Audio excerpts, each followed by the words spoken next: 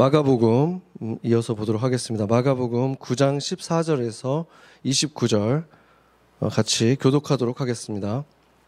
이에 그들이 제자들에게 와서 보니 큰 무리가 그들을 둘러싸고 서기관들이 그들과 더불어 변론하고 있더라.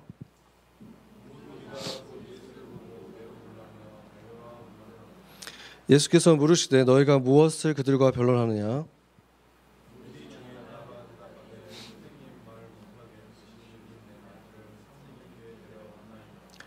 귀신이 어디서든지 그를 잡으면 거꾸러져 거품을 흘리며 이를 갈며 그리고 파리해지는지라 내가 선생님의 제자들에게 내쫓아달라 하였으나 그들이 능히 하지 못하더이다.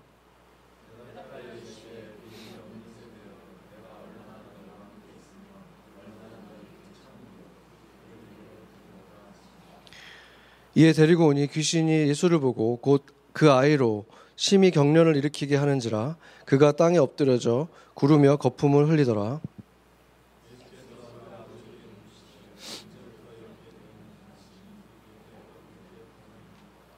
귀신이 그를 죽이려고 불과 물에 자주 던졌나이다. 그러나 무엇을 하실 수 있거든 우리를 불쌍히 여기사 도와주옵소서.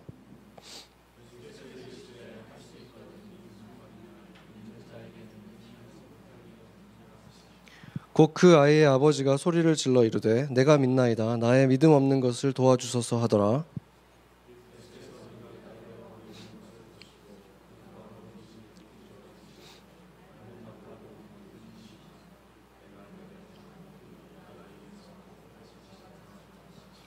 귀신이 소리 지르며 아이로 심히 경련을 일으키게 하고 나가니 그 아이가 죽은 것 같이 되어 많은 사람이 말하기를 죽었다 하나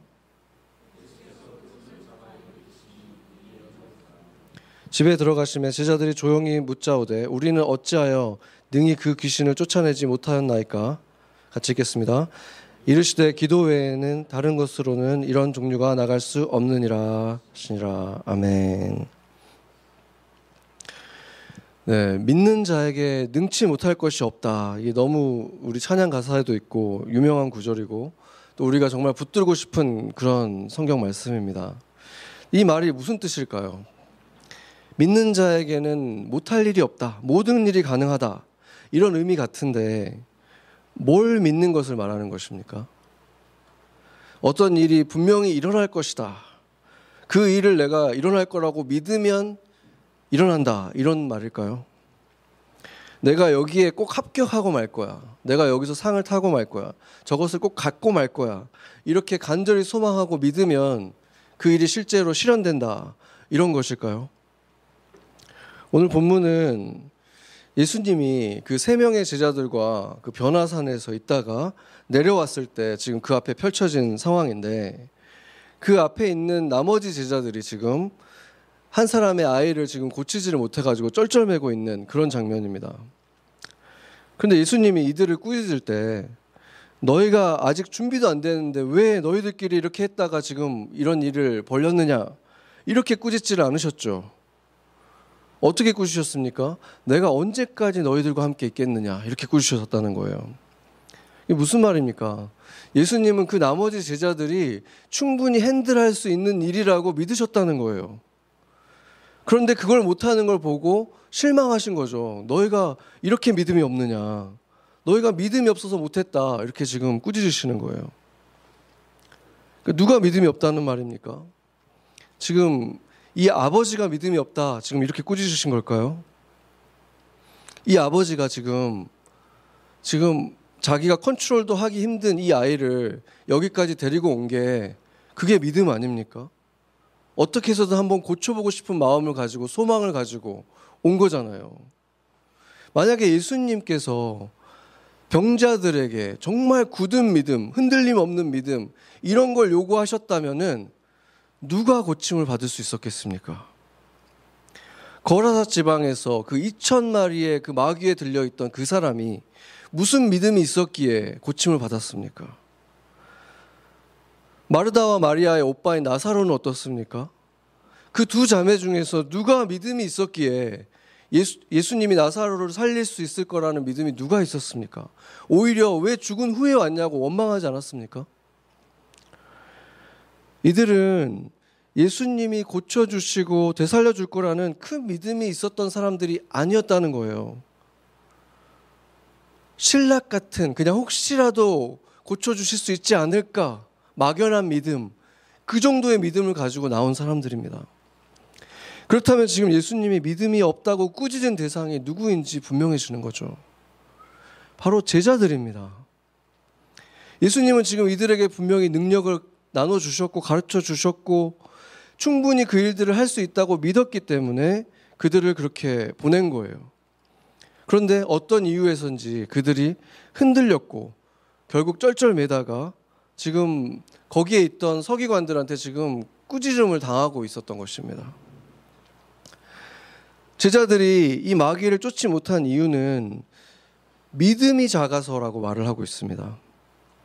그러면 여기서 말하는 믿음이 뭐겠습니까? 그들이 하나님을 믿지 않았습니까? 하나님을 믿었죠.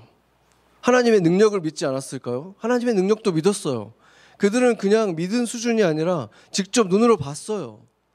하나님이 폭풍도 막 잠재우고 수천 마리 귀신을 내쫓고 하나님을 못 믿는다거나 하나님의 능력을 못 믿는 게 아니에요.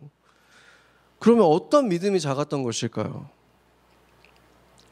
지금 자기 눈앞에서 눈이 뒤집어지고 거품을 입에서 막 나오고 막 물로 뛰어가고 불로 뛰어들고 하는 괴수 같은 모습의 이 아이를 봤을 때 겁을 먹은 거예요. 귀신을 쫓아내는 선포도 하고 기도도 하고 있었지만 과연 이런 사람을 지금 내가 기도한다고 고쳐질까?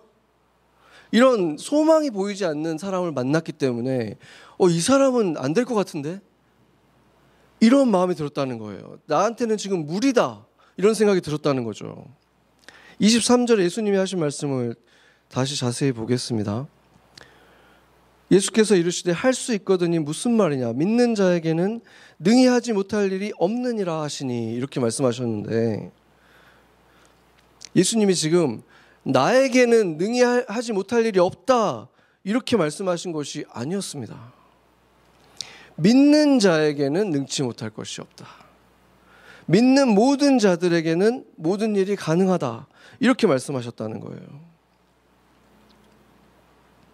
우리 삶에 작은 믿음만 있어도 가능한 일들이 있습니다.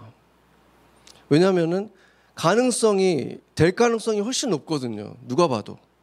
그러면은 큰 믿음이 요구되지 않아요. 믿음은 요구되죠. 그렇지만 큰 믿음이 요구되진 않아요. 될 것 같으니까 믿는 거죠. 그런데 가능성이 정말 적은 일들이 있는 거예요. 불가능해 보이는 일들이 있습니다. 그런 일들을 맞았을 때 우리는 과연 믿음이 있는가?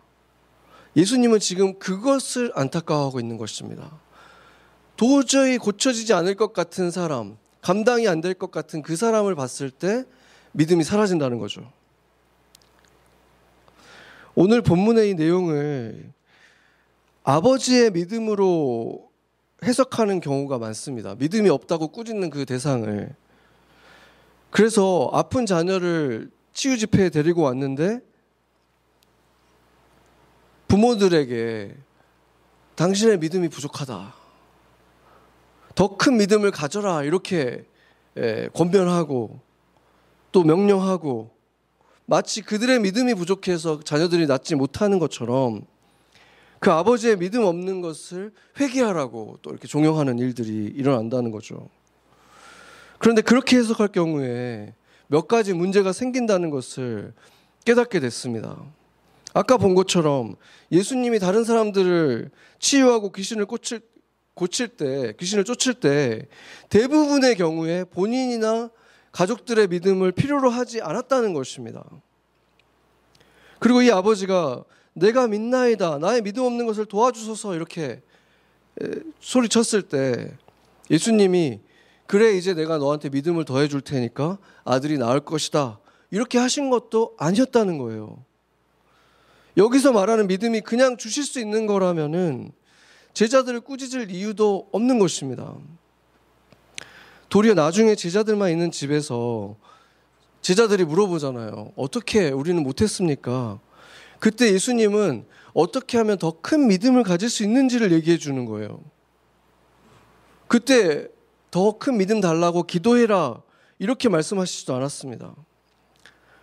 본문을 자세히 보면은 예수님은 처음에는 믿음 없는 제자들에 대해서 호통을 막 치셨죠. 내가 언제까지 너희들과 함께 있겠느냐 이렇게 호통을 치신 다음에 아버지가 아니라 제자들에게 호통을 치셨고, 그 다음에 이제 아버지는 이 아들을 고치기 위해서 어려서부터 이런 일이 계속 일어났다고 하잖아요. 그러면은 어딘가 조금이라도 고칠 가능성이 있는 사람이 있다고 하면 어디든지 다닌 거예요. 지금 계속 그 조그만 희망만 보이는 곳이 있어도 간 거죠. 그래서 이번에도 제자들을 찾아왔는데 또 못 고쳤잖아요. 그러니까 얼마나 절망했겠습니까? 그 실망에 빠져 있는 아버지가 뭔가 하실 수 있거든 좀 도와주십시오 이렇게 외친 거예요. 이 아버지로서 가질 수 있는 충분한 믿음인 거죠.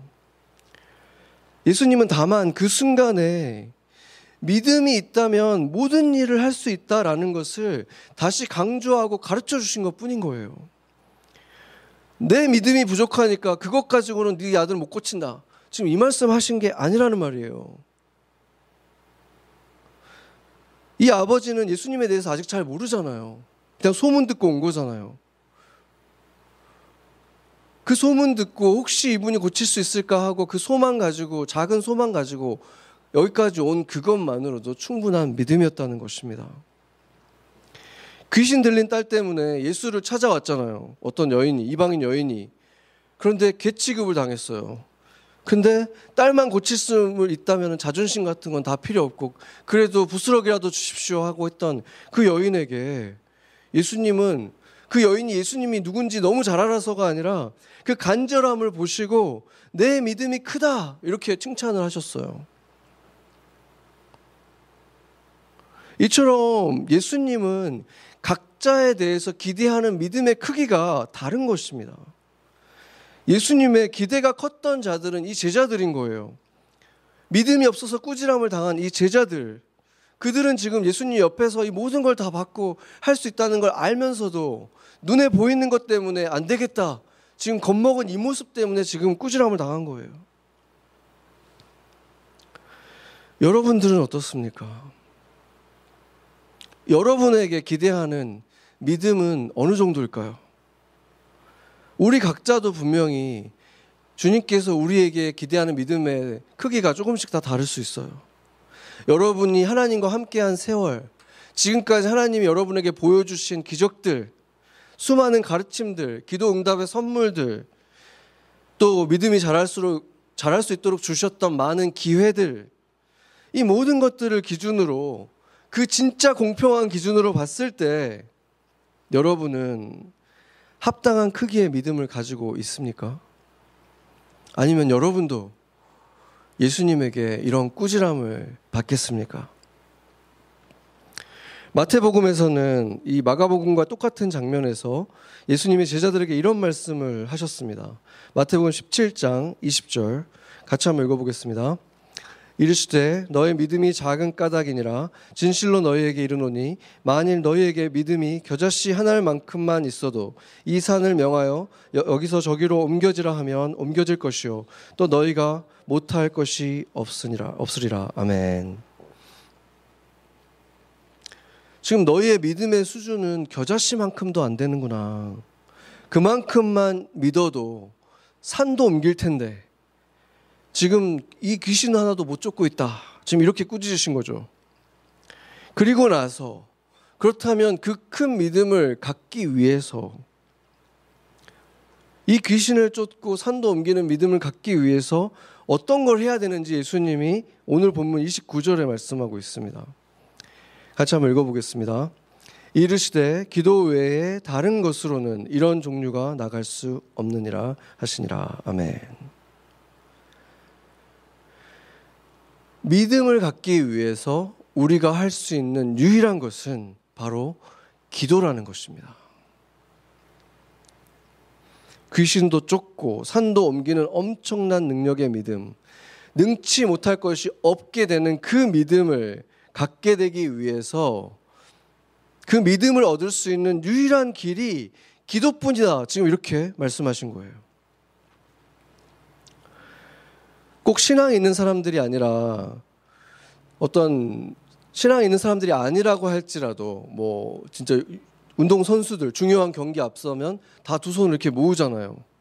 어떤 중요한 시험을 앞두고 나서 다 손을 모으고 기도를 합니다. 그리고 어떤 생명의 위협을 느낀다든지 위험한 수술을 앞두고 있다든지 그러면은 다 뭔가 기도하는 그런 행동들을 하는 거예요. 그래서 인간에게 있어서 기도라는 것은 가장 자연스러운 행위 중에 하나인 것입니다. 그렇다면은 우리 그리스도인들의 기도는 그런 기도들하고 어떤 차이가 있는 것입니까? 물론 우리의 기도의 대상이 확실하잖아요. 하나님을 향해서 예수님의 이름으로 우리가 기도한다는 큰 차이가 있지만 또 다른 큰 차이가 있어요. 다른 모든 사람들은 대부분의 기도가 간절한 소원을 이루어달라고 신적인 존재한테 구하는 거예요. 그것을 부탁하는 그런 기도를 하는 것입니다. 그런데 그리스도교의 기도는 그런 것도 물론 있지만 훨씬 다양하다는 거예요. 기도를 분류하는 여러 가지 방법이 있지만 오늘은 청교도였던 토마스 켈리라는 분이 그 얘기하시는 5가지 기도의 요소들을 한번 보도록 하겠습니다. 첫 번째 기도의 종류를 켈리가 오블레이션이라고 했어요. 봉헌 기도라는 것인데 이 기도는 우리가 보통 말하는 기도라고 볼 수 있습니다. 주님한테 모든 걸 다 쏟아붓는 기도입니다. 내 모든 것을 그냥 받아주세요 하고 드리는 거예요. 하나님 앞에서 아무것도 숨기지 않아요. 잘못한 일도 하나님께 감사한 일도 모든 것들을 그냥 주님 앞에 다 꺼내놓는 거예요. 이게 지금 내 모습입니다. 아직 부족한 이 모습도 주님 받아주세요. 이렇게 저지른 잘못도 다 고백하고 단점들 그리고 세상의 문제들도 주님 앞에 다 꺼내놓습니다. 그뿐 아니라 또 하나님이 만드신 자연을 보면서 아름다움과 그 위대함에 대해서도 하나님 너무 멋지신 분입니다. 이런 얘기까지도 다 할 수 있는 거가 이 바로 오블레이션, 한국말로 번역을 하자면은 봉헌 기도라고 할 수 있는 주님께 다 쏟아내는 기도입니다. 그 두 번째 기도를 켈리는 내면의 노래라고 말을 했습니다. 우리 내면 안에서 노래가 터져 나오는 거예요. 감사와 찬양과 마치 춤추는 그 기쁨으로 내 안에서 그 노래가 터져 나오는 것. 그것이 바로 내면의 노래라는 기도이고 켈리는 이 시편의 많은 부분들이 이런 내면의 노래로 되어 있다. 이렇게 말을 했습니다. 그래서 기도 중에서 노래들을 막 배우기도 하고 주님이 나한테 알게 해주는 어떤 기도들이 있을 수 있죠. 찬양들이. 그 찬양들을 또 내가 그 찬양을 배운 대로 찬양하고 이렇게 되는 내면의 노래라는 기도의 종류가 있고 세 번째 기도는 마음으로 듣는 기도라고 정의를 했습니다. 켈리는 이 기도는 사실상 모든 기도 속에 포함되는 것이다. 왜냐하면 기도는 이 한 방향으로 내가 그냥 드리는 게 아니라 주님의 음성을 또 듣는 거기 때문에 주님께 어떤 기도든 드리고 또 받고 주님의 속삭임을 또 들으면서 거기에 또 내가 반응하고 이렇게 되는 거.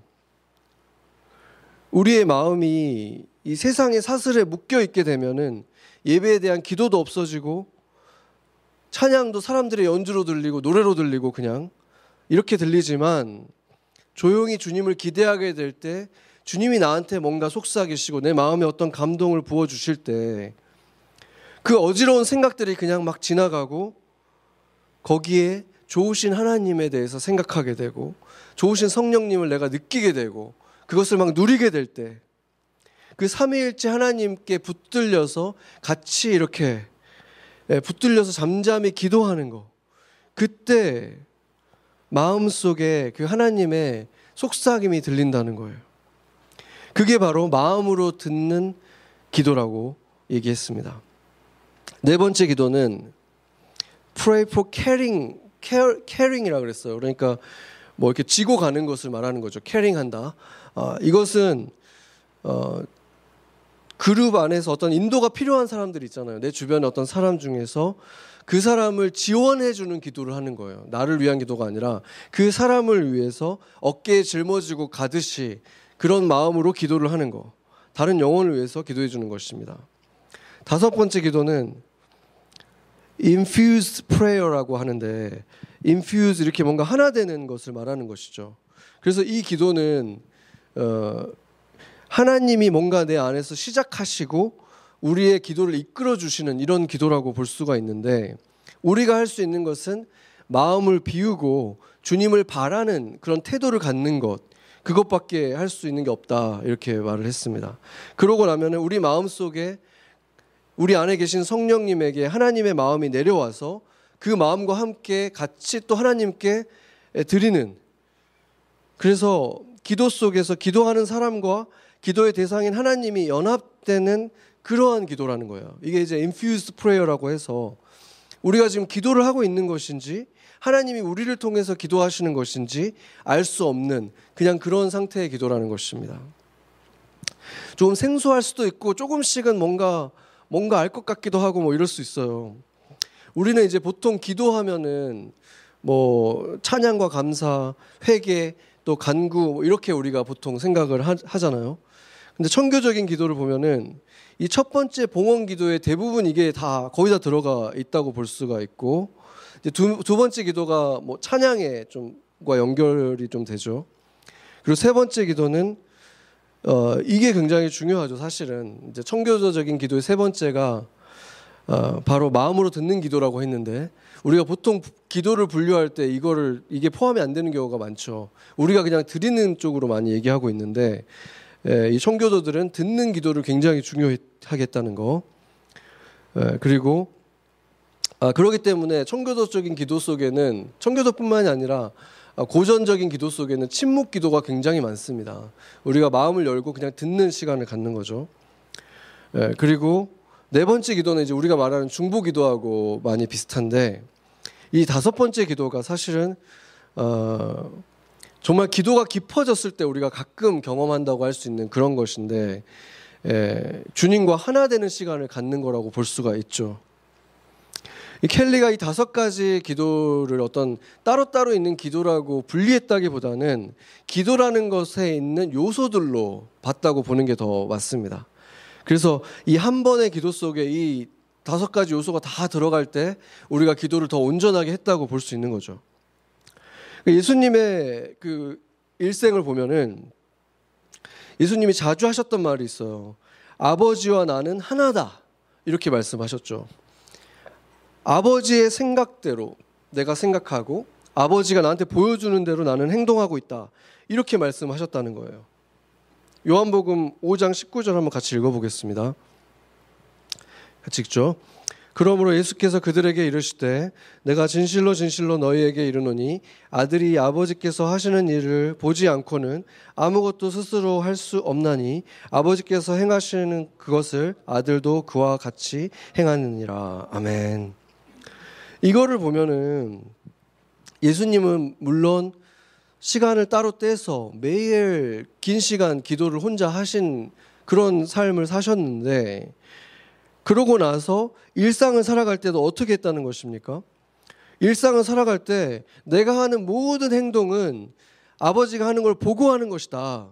그렇기 때문에 아버지와 함께 하는 것이다, 이렇게 말했다는 거예요. 지금 이거는 결국에는 아까 infused prayer 같은 것을 그냥 일상 속에서 계속 하시면서 행동을 하셨다고 보여주는 것이죠. 이게 바로 사도 바울이 말했던 쉬지 말고 기도하라, 지금 그 기도인 거예요. 어떻게 쉬지 않고 기도할 수가 있습니까? 내가 말하면서도, 생각하면서도, 길을 걸으면서도, 특히나 어떤 사람과 만나고 대화하면서 기도하라는 거예요. 바로 그 기도에 우리가 이르렀을 때 우리는 하나님과 infused 되는, 하나님과 하나 되는, 연합되는 그런 삶을 살 수 있게 된다는 것이죠. 신의 존재를 믿는 사람들 중에서 신이 창조만 했을 뿐이지 이제 창조해놓고 그냥 내버려뒀다, 더 이상 직접적인 관여를 하지 않는다라고 주장하는 사람들을 디이스트라고 합니다. 한국말로는 이신론자들이라고 하는데, 이 디이스트들은 기도를 하지 않아요. 신을 믿지만 기도하지 않아요. 왜냐하면은 신과 인격적인 관계를 믿을 수 있다고 믿지도 않고 자신의 기도가 신의 마음을 조금도 움직일 수 없다라고 생각하기 때문에 기도를 하지 않아요. 그런데 그리스도인들이라고 하면서도 이러한 디이스트처럼 살아가는 사람들이 있다면 너무나 충격적인 것이죠. 만약에 여러분들 중에서 교회에서 단체로 하는 기도라든지 식사 기도처럼 이렇게 의식적으로 드리는 이런 기도 외에 조용히 혼자서 하나님께 드리는 기도를 전혀 하고 있지 않다면은 지금 그런 분들은 믿음이 크고 적고를 걱정할 때가 아니에요. 아직은 하나님을 인격적으로 만나지 않은 상태일 수 있는 것입니다. 만나지 않았거나 만났는데 지금 계속해서 속고 있거나 두 개 중에 하나예요. 겨자씨는커녕 지금 티끌만한 믿음도 없는 것입니다. 온 세상을 지으시고 그 세상을 구원하기 위해서 예수 그리스도로 오셨고 이제 성령으로 우리 내면 깊숙한 곳에 함께 살고 계시는 그 주인이 계신데 겨자씨만큼이라도 티끌만큼이라도 믿는다면은 그 사람은 내 삶에 답답한 일이 있고 감사한 일이 있고 이러면은 기도를 하지 말라고 해도 안 할 수가 없는 거예요. 하나님을 찾을 수밖에 없는 거예요. 한숨이라도 쉬면서 주님 찾을 수밖에 없는 거예요.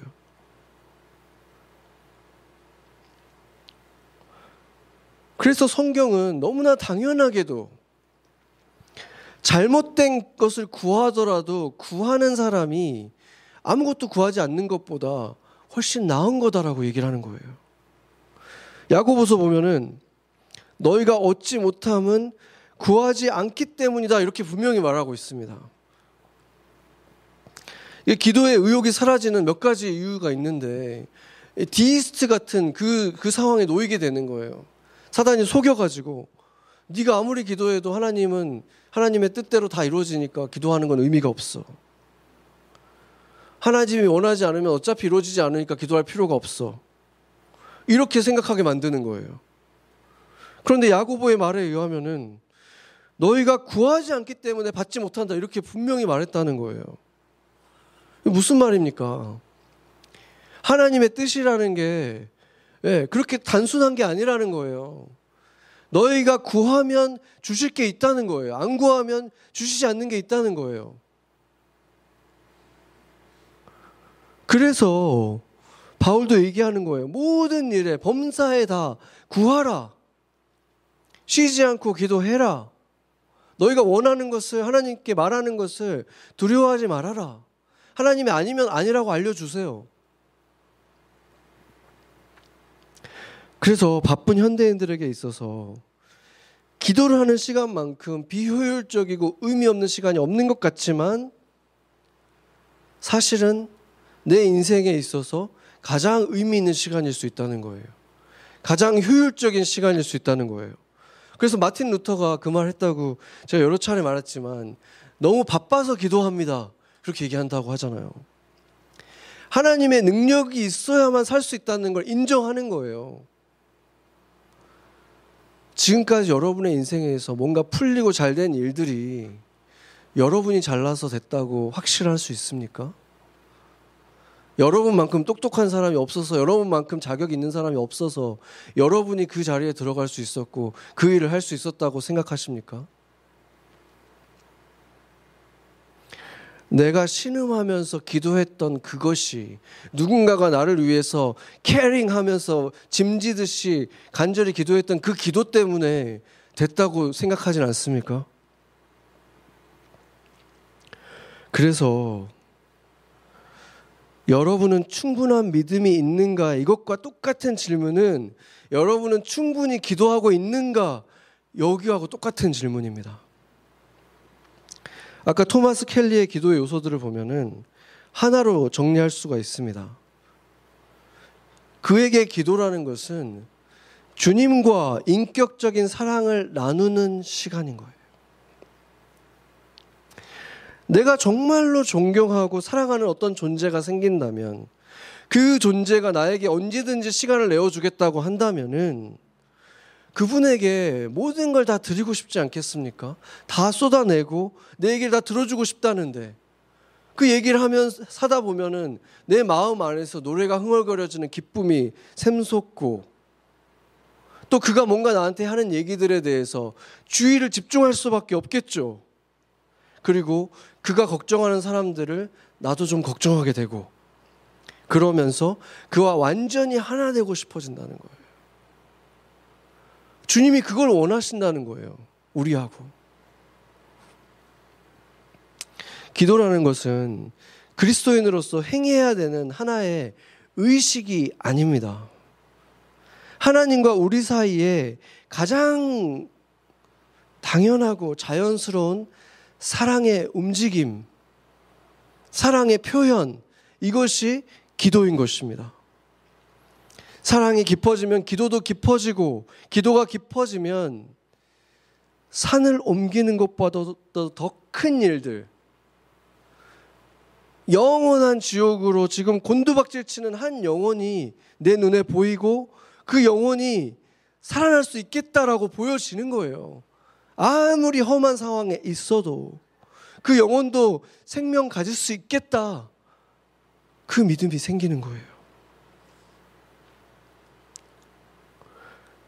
주님이 꾸짖은 것은 너희가 그런 기도를 하지 않는구나, 그러니 너희에게는 이런 겨자씨만한 믿음도 없는 거다, 이렇게 꾸짖으신 거예요.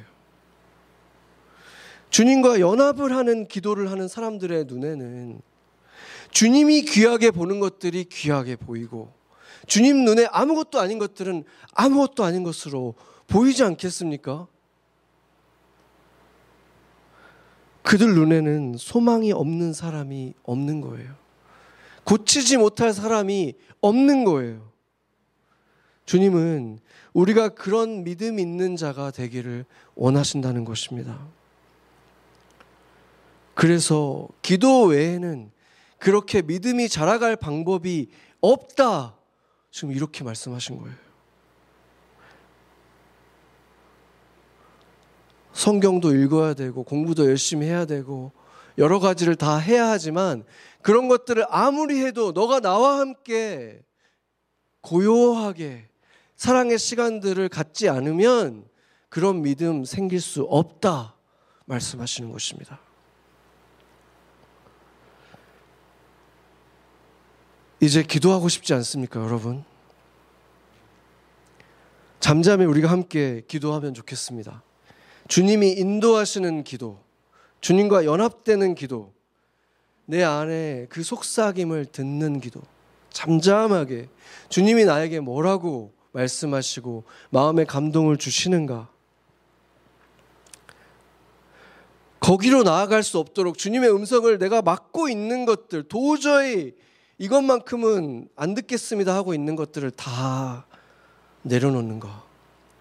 우리가 해야 될 것은 그거밖에 없다고 했어요.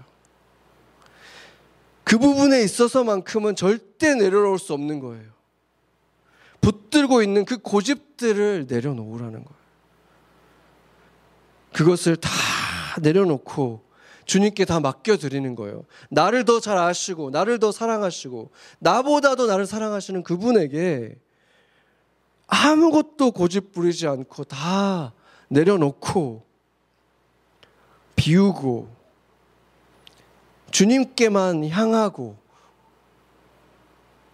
그렇게 기도를 시작하는 것입니다. 그러면 변화가 시작됩니다. 그러면은 주님과 연합을 할 수 있습니다.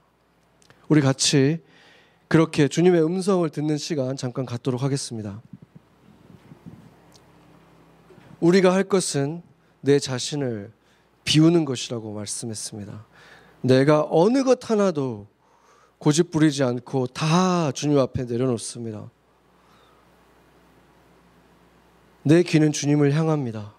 주님 말씀해 주시고 속삭여 주시면 그대로 행하겠습니다. 그대로 듣겠습니다 하는 그 모든 사람들에게 주님이 말씀해 주실 것입니다. 같이 듣는 기도 같이 하겠습니다.